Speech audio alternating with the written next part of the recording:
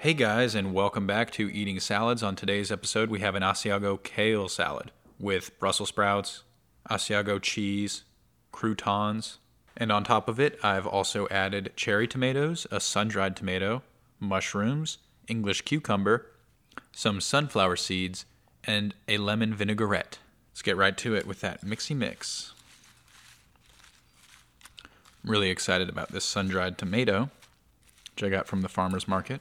I have quite the collection of tomatoes at the moment. I got some heirloom tomatoes, some cherry tomatoes, some sun-dried tomatoes. I could say the same thing about both carrots and mushrooms as well, but that's for another time. So I guess the thing I want to talk to you about today is my ongoing conservation training and the general layout and practices of a self-guided online course.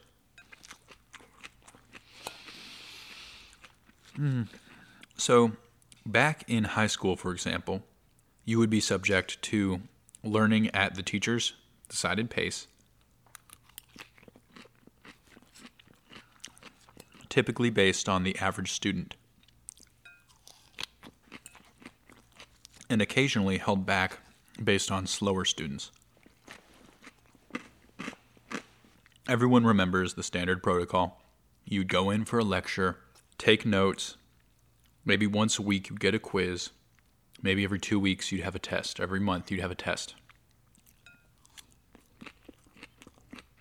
And comprehension was definitely secondary to the scores of standardized tests.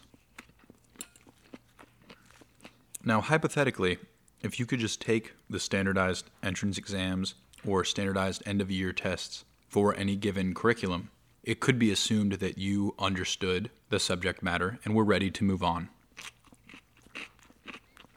But usually, that opportunity is not afforded. You don't get the chance to take the end of high school test when you're in middle school. So more advanced students are left sitting and waiting, preparing for a quiz or a test that they could, from instinct, guessing, or pre-obtained knowledge, make a good grade on without ever having taken a course. A good example might be if you were a native Spanish-speaking student enrolled in a Spanish class in high school, one could assume you don't need the teacher's help to do well on the tests. So all of this seems pretty obvious, but there's a reason I'm saying it.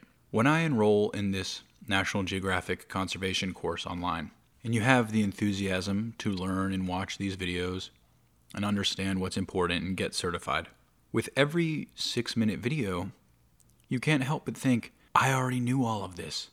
Of course, yes. Now, it's cool to hear a doctor say it.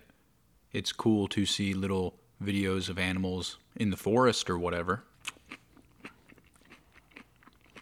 I think most millennials would be able to skip through much of the lessons and feel comfortable answering the tests, the quizzes, and the questionnaires after every video. Because in the age of the internet, all of this is second nature, especially if you're already interested in something like this. If you are already going online trying to become a certified conservationist, you know the realistic implications behind, for example, deforestation. And if you're pragmatic and intuitive, you can figure out the answers to these questions without watching the video. And it took me a few modules, a few lessons to learn this because I was interested in the videos. But then when I realized how many there were, and I kept watching, and it would take me, say, 6 minutes to watch a video, and then you would answer one question, and then watch another video for 6 minutes before answering another question. Say, for example, you get this question wrong, which a lot of the times it's kind of easy to do if there's a misleading answer or you just forgot how they worded something in the video. It's not that you don't comprehend what they're talking about. It's just that you can't remember exactly what they called a certain phenomenon that's obvious to you. Wow, okay. Well, we had a little bit of technical difficulties there, and I did not realize until I got into the editing of everything and finished my salad.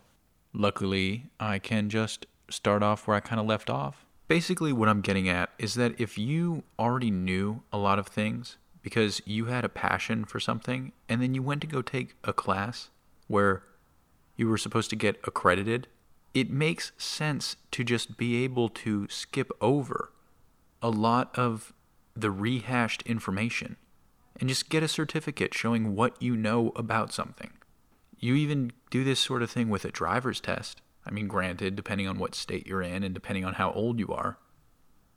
But for the most part, a person can just go to the DMV, take the test, and get a license.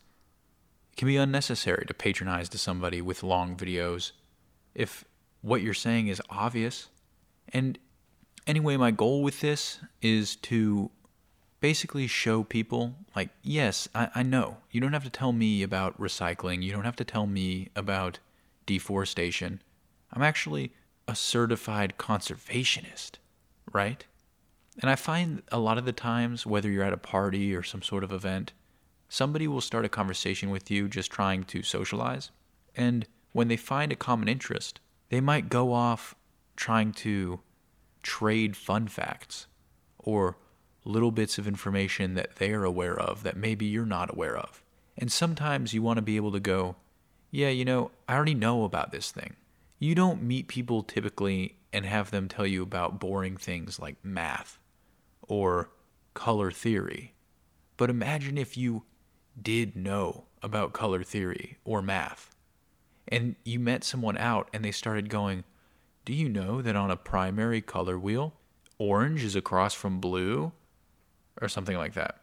Yeah, oh yeah, sure. Did you know that yellow's across from purple? Oh yeah, okay, sure, yeah. And before you can even tell them, hey, actually, I'm going to go to the bathroom, they start trading some other fun fact with you. And of course, this is oversimplified. But what I'm trying to say is that from now on, once I have this accreditation, if someone ever started to go, oh, do you know this and that about the environment? Or if someone approached me with a clipboard, excuse me, do you have a moment for this or that about the environment? I can go, actually, I am a certified conservationist. Thank you. And walk away. Or go, not only do I know that, but I'm a certified conservationist. Is there anything I can tell you? And I think that'll be quite nice. And I wonder if I could do that with other things. If I could get certified quickly online. Not simply as a mode to shut down people, but let's be honest, that would be nice. So, yeah, this is a weird episode because we did have strange technical difficulties. I don't know what happened to my recording.